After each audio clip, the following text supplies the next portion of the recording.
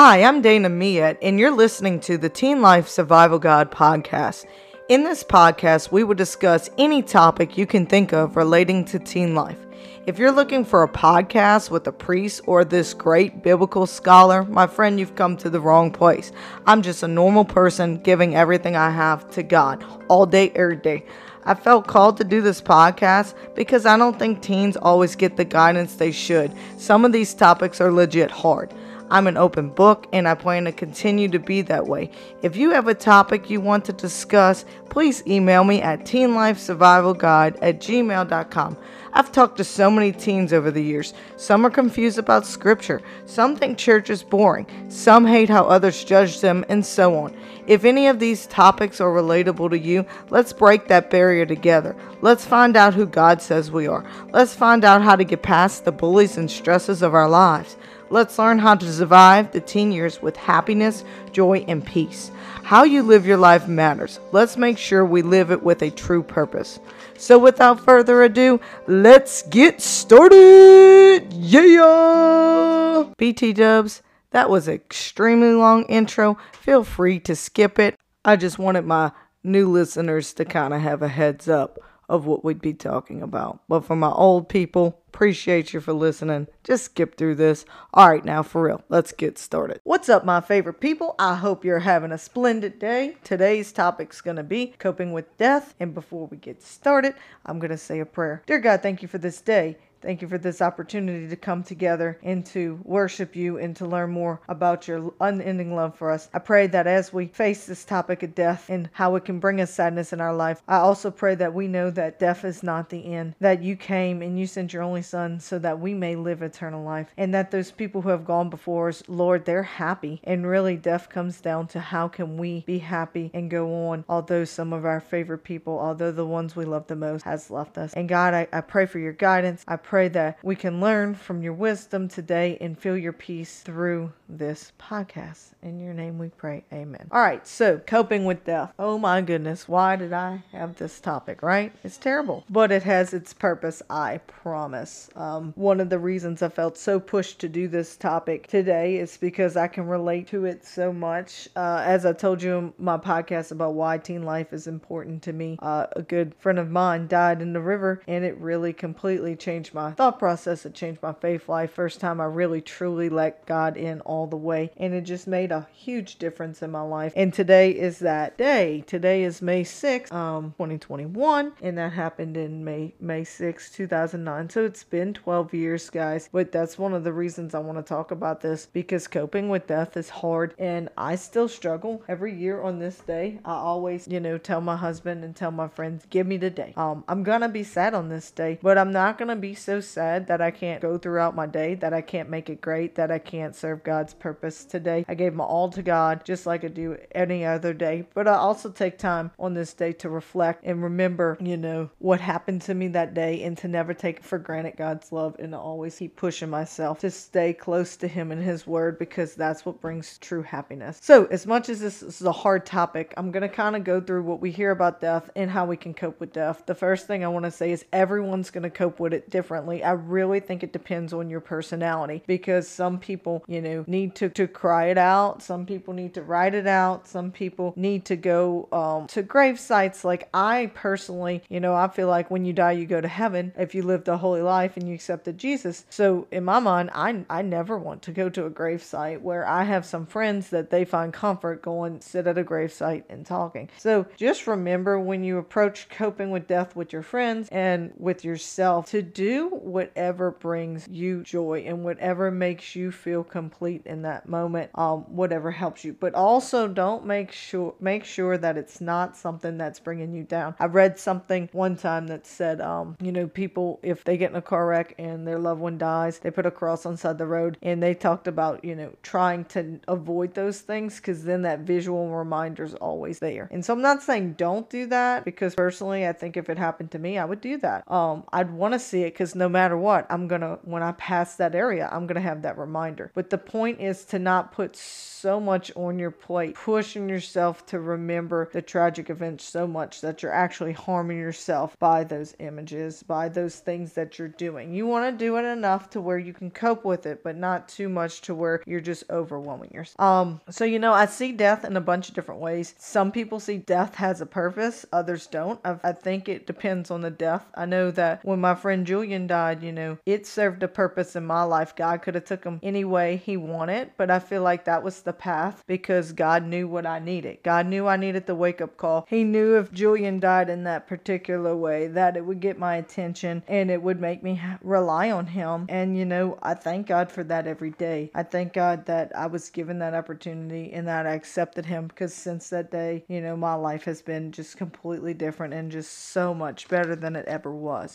But sometimes, death happens and it doesn't seem to have a purpose. But we must remember that our ways are not God's ways. We will never know the reason. Like I said, for mine, it seemed to be a reason, but sometimes people just randomly get run over by a car or randomly just die in the most weird ways. Or, sometimes baby dies and they call it SIDS, but they don't really know what it is. And so we question and we wonder about the purpose. And what we have to do is we have to treat death differently than we usually do. We want to treat death and God, someone died was the reason. And we have to treat death as in two ways. One, that person gets to go to heaven. We must realize that the worry we're having is that we miss them. They're already taken care of. That's what Jesus died on the cross for. They are taken care of. So if that's a fear, you need to get that out, because fear is a liar. Fear is the devil. And the second thing is recognizing that God is just so much greater and so much thought out than we are, that, like I said, his ways are just greater than our ways. And I know that sounds so basic and so simple, but I'm going to try to help make that sound a little bit more detailed with the story about Abraham and Isaac. So when you think about Abraham and Isaac, and I love sharing this one with you because they all love to know, why would God make Abraham go up and,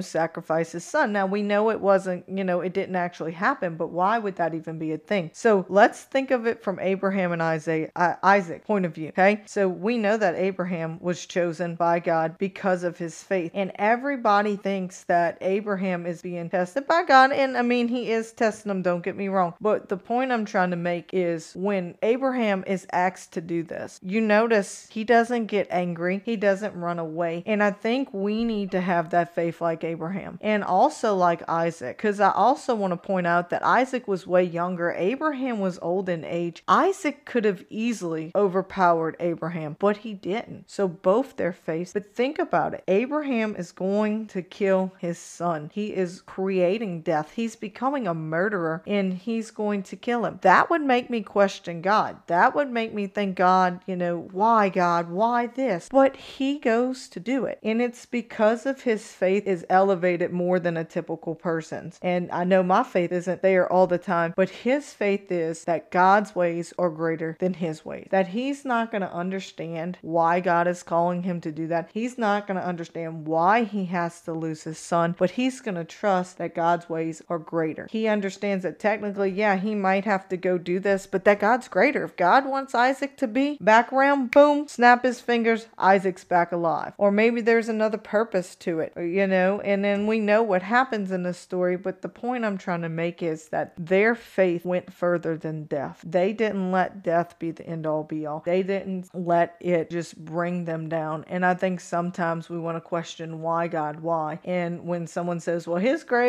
ways are greater than our ways, we don't want to hear that. But I think the more we accept it as, he has reasons that are above human comprehension, and the more we trust in that, I think we'll feel his graces through the death. I'm not saying it's going to be easy. I'm not saying anytime you lose a loved one, it's heartbreaking. I remember losing my grandma. I'm still not over that. She was one of my best friends, and it was just absolutely heartbreaking. And I'm like, why God? Why'd you have to take her that way? Why couldn't I have a little bit longer with her? But again, he has his plans, and we must not be selfish in the sense of trying to keep our loved ones here longer. I know we want them, but if you're truly accept that heaven is real and you truly accept that it's a joyous place, that's where we should want them to go. And that's where I find comfort with Julian and my grandma, is understanding that.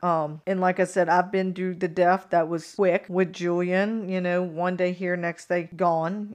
I've had drawn out. My grandpa had cancer and another one had heart failure, and both of those were very drawn out. It did not happen quick. It was months and months and months and months and months. And so I've been through too young, and I've also been through older. And I'm sure I'm gonna go through it again eventually. My grandma is 94, so I'm sure when she passes, it's gonna be the same situation. No matter when it happens, Some people say, well, I wish it would have happened quick. Well, then, like I said, because with my grandpa, like I said, it was long, and then I'm like, oh, I almost wish it was quick. He wouldn't have to suffer. Well, then my grandma had a stroke, and that was quick, and Julian's was quick, and I'm like, oh my goodness, I wish I would have known. I wish I would have had time to say goodbye and to talk to him. So my point I'm trying to make is, no matter what situation you go to, and you say, God, why did it have to happen this way? Just understand, no matter how it happens, it's our human emotions that make that so sad. And it's totally normal and totally needed. And when someone passes, we need to cope and we need to die, but we can't stay in that place. We can't stay in, I'm going to be miserable because God took this person away. No, God brought them to heaven. God gave them what they needed, and God left us with a mission. And that's where I want to talk about right now. I want you to think about what makes you miss your loved one. What are those things that you really miss about that person? And what I want you to do, what I challenge you to do, is to be the traits of the people you miss the most. Keep them alive through your moment.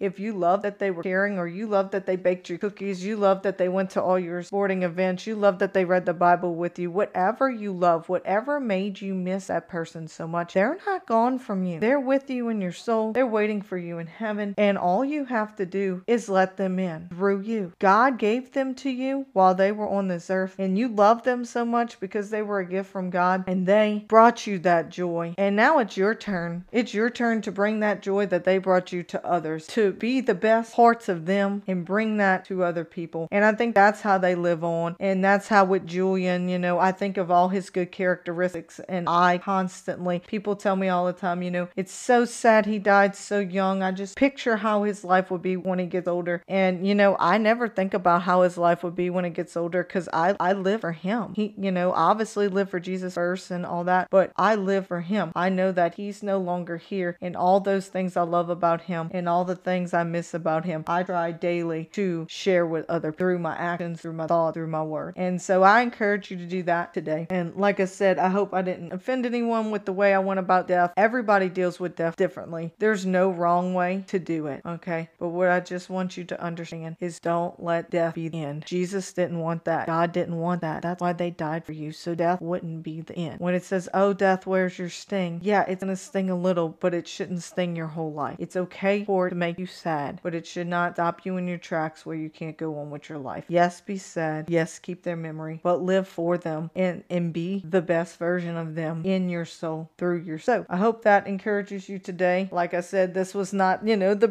bright topic, but that's okay. It's all good. We'll move on to much brighter topics eventually. I hope y'all have an awesome day. I'll catch you next time. Peace.